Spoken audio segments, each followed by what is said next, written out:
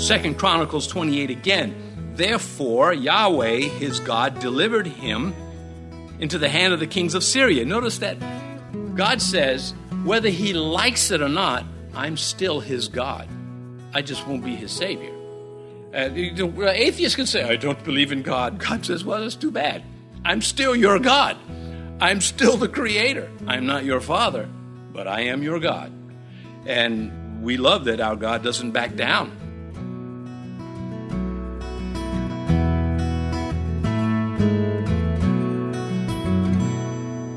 This is Cross-Reference Radio with our pastor and teacher, Rick Gaston. Rick is the pastor of Calvary Chapel, Mechanicsville. Pastor Rick is currently teaching through the book of 2 Kings.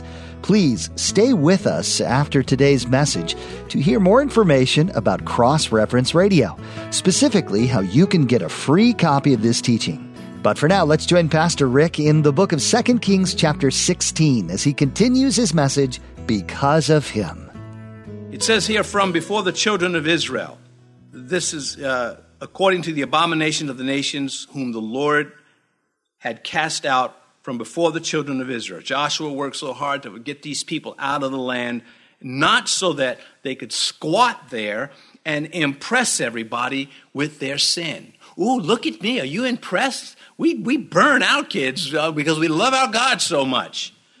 It's demonic. It is full-blown demonism.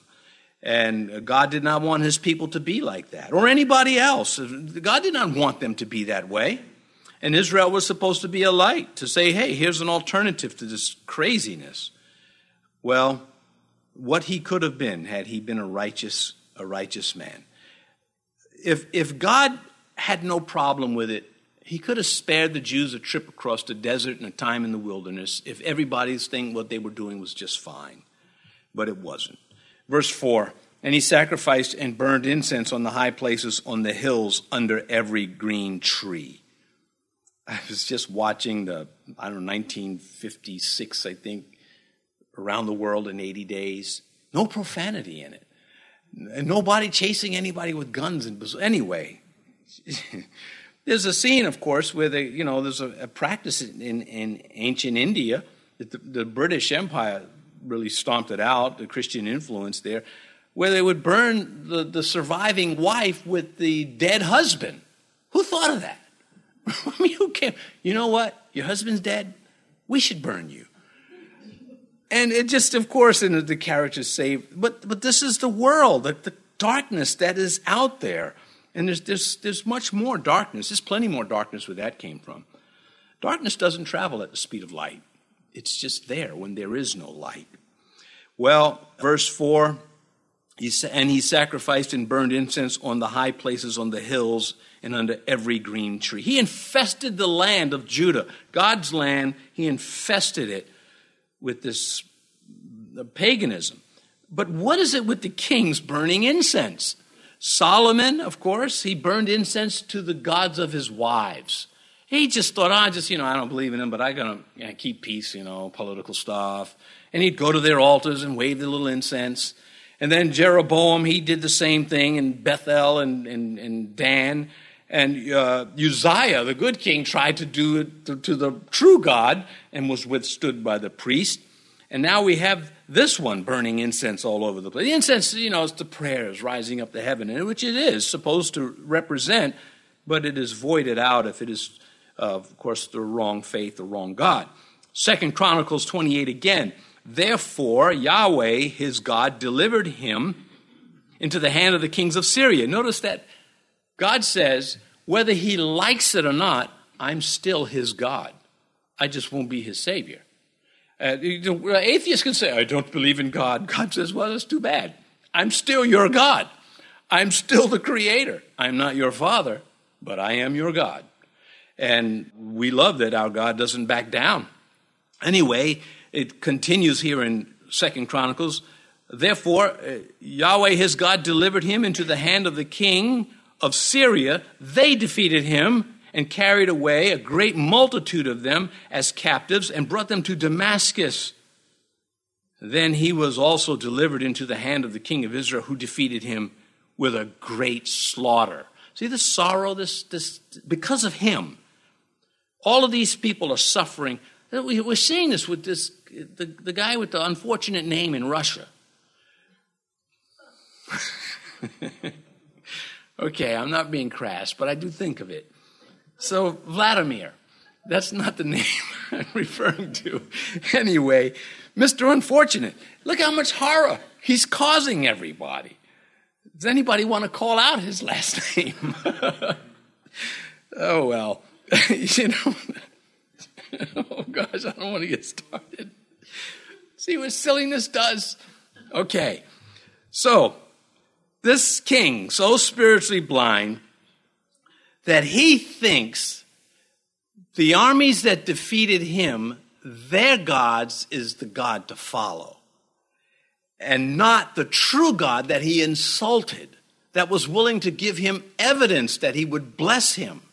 This guy's head is crazy. See, this is the kind of thing you want to show an unbeliever. He says, let me tell you about Ahaz, because you're like kind of a doofus like him, and maybe you can see this and turn around and repent, or get what he got. Anyway, he imagined that these gods might not hurt him if he sided with them. Again, let's go back, not to pick on India, but there's a lot of paganism there that matches what's going on here. There are those in India that worship Satan, and not as the cheap Westerners do, some of them do, but because they figure if we worship Satan, who's the bad guy, he won't hurt us. It's Satan has authored that kind of illogic. He's hurting you already by making you think such a stupid thing, because you still got to answer to his maker.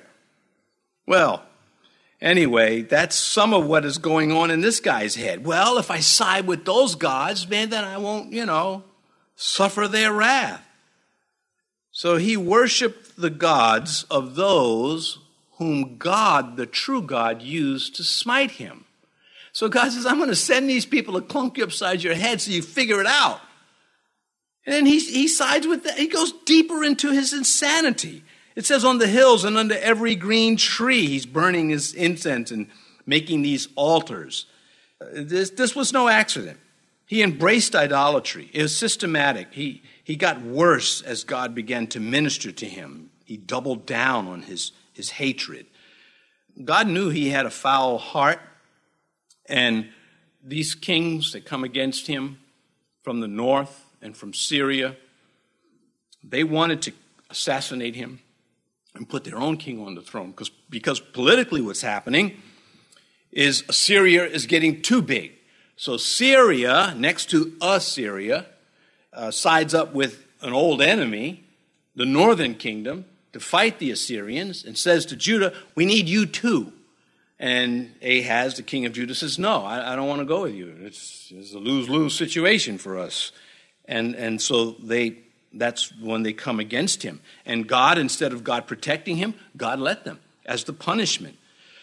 So he gave him a chance to be right with his creator. He opted out of that. 2 Chronicles again 28, verse 22. Now in the time of his distress, King Ahaz became increasingly unfaithful to Yahweh. That is this King Ahaz. So I reread that on purpose because it's such a strong statement. He's just hardening, blaming God. And in his blame, he's like, I'm going to show you. He knows those are fake gods. How can you not? Well, anyway, he's going to try to redo the nation. He's going to vandalize the house of God and try to remove anything that would motivate the people to follow the true God. Again, 2 Chronicles 28, verse 23, for he sacrificed to the gods of Damascus, which had defeated him, saying, because the gods of the kings of Syria helped them, I will sacrifice to them that they may help me. But they were the ruin of him and all Israel. And this is the illogic that Satan likes to give people. And I bet you he's patting him on the back the whole time. Boy, you're so smart to figure this out. Boy, the world's been waiting for a king like you. Again, when you're young, you can think some really silly stuff. You don't even know it's silly. You don't even know you're doing it. Unless you have somebody, I had a cousin, I think he's about 17 years older than I. And so was my oldest brother, incidentally, who was older than him. Anyway, he had to pull myself and my cousin aside to say, you boys got to take baths. You got to bathe. I don't mean once a month. And he just was telling, just to sit down to us. My father had passed by this time, and there was really no male figure that was that close. And he had a shot. I'm sure my aunt put him up to it. Listen, could you go talk to those boys? And it was really helpful. I don't know that my cousin enjoyed it. All right, never mind. He's in heaven now, so he can't say, hey, well, why are you talking bad about me? He can, but I can't hear him. Anyway, back to this. To have somebody that can tell you how to live life better, how to do decent things. I remember a neighbor of ours, the wife had passed, and my mom said, you need to go over there and tell them that you're sorry. And I said, I didn't do anything. Why do I got to be sorry? All right. My mom had a sense of humor. I ended up going over anyway. And, of course, sorry for your loss. And I would not have known to do that at that young age. I don't know, I was 15 or something like that. Some of you may be more sensitive. Maybe you are. Oh, look at you. So I wasn't. So I just, okay. And I did. And it was a meaningful moment because I remember it to this day. I remember the look on the man's face like, what's a dumb teen doing here? It wasn't that at all. It was very, very helpful. Anyway, back to 2 Chronicles one more time. So Ahaz gathered the articles of the house of God, cut them in pieces. The articles of the house of God, shut up the doors of the house of Yahweh, and made for himself altars in every corner of Jerusalem. See, he was fed up with Yahweh. So he strips his temple and he infects the land. He blames God for all of his bad feelings and his moods and anything that doesn't go his way. He has it better than some people, but compared to others, it's not good enough. Verse 5, then Rezin, king of Syria, and Pekah, son of Remaliah, king of Israel, came up to Jerusalem to make war, and they besieged Ahaz, but could not overcome him. Yeah, but there was a lot of suffering in the midst of all of this. They did not take out Jerusalem, but they caused a lot of damage, these two. And Pekah of Israel, who was eventually assassinated by Hoshea, another king, I've already covered that these two got together to force Judah to bring their troops onto their side. Isaiah 7 and 8 deal with this. In Isaiah 7, you might be familiar, a virgin shall have a child in Isaiah 7, because he's saying, there are going to be miracles, Ahaz, to show you Yahweh is with you. And he didn't want any of that. But historically, that chapter is very much a part of what's happening here. Isaiah 7, let us go up against Judah, this is what these two kings were saying, and vex it, and let us make a breach therein for us, and set a king in the midst of it. But then the response of God to that, thus says the Lord God, it shall not stand, nor shall it come to pass. But it didn't register. He didn't see that these two kings, that Assyria came and killed Rezin, and Pekah was killed by Hoshea. He doesn't see that Yahweh protected him. All he sees is the other stuff, the other side. He appeals to Tiglath-Pileser, the king of Assyria, for help. He'll get some help, but not enough. Well, I mentioned we'll come to Rezin being killed, and the reason why Rezin was killed. And they besieged Ahaz, but could not overcome him. Now, this Pekah, he inflicted I have the number there, 120,000 casualties in one day. So you pick it up in 2 Chronicles 28. But the prophet, well, before I get to that, he also took 200,000 women and children as captives to Samaria. And then God sends a prophet to disentangle this, 2 Chronicles 28, after Pekah comes and conquers these surrounding territories in Judah's kingdom. We read, but a prophet of Yahweh was there whose name was Obed. And he went out before the army that came to Samaria and said to them, look, because Yahweh, God of your fathers, was angry with Judah, he has delivered them into your hand, but you have killed them in rage that reaches up to heaven. Well, that struck fear in the troops. And the troops, of course, they wanted the loot, they wanted the slaves, and they abandoned all of it. And then the Samaritan politicians said, look, we got to do something with these 200,000 people. And they treated them very nicely after that. We read that. I'll come to it at some point and bring it up. So much history flying around in this. I also should add, not only was he getting trouble from the north, Syria and Israel, but the Philistines were rising up against him in the west, and the Edomites were coming against him in parts of the south and in the east. And so he's getting hammered, all because he won't listen to God. And just 2 Chronicles 28:15, and the men which were expressed by the name rose up, took the captives. Oh, so this is the part that I wanted to get to, incidentally. I should add that, keep you tied into it. This is the response of the Samaritans in Samaria, not those with purses, but, okay, I couldn't resist. These were those in the northern kingdom that had these prisoners of war, and they abandoned them. The politicians came and said, well, we got to do something to them, and that's what I'm reading now. And the men which were expressed by name rose up. They were selected to help the people, took the captives, and with the spoil clothed all that were naked among them, arrayed them, shod them, and gave them to eat and drink, and anointed them, that's rubbing oil on them, soothing them, and carried all the feeble of them upon donkeys, and brought them to Jericho, the city of palm trees, to their brethren, and they returned to Samaria. So here you have the northern kingdom, which is far more idolatrous than the southern kingdom, but they're so compassionate here because of that prophet rose up and said, God's going to deal with you for your rage. And so they treat them very kindly, and they get them back home to their territory and back to their villages. And so this didn't register again with this is that king, Ahaz. Verse 6, don't you wish? At that time, Rezin, king of Syria, captured Elath for Syria and drove the men of Judah from Elath. Then the Edomites went to Elath and dwelt there to this day.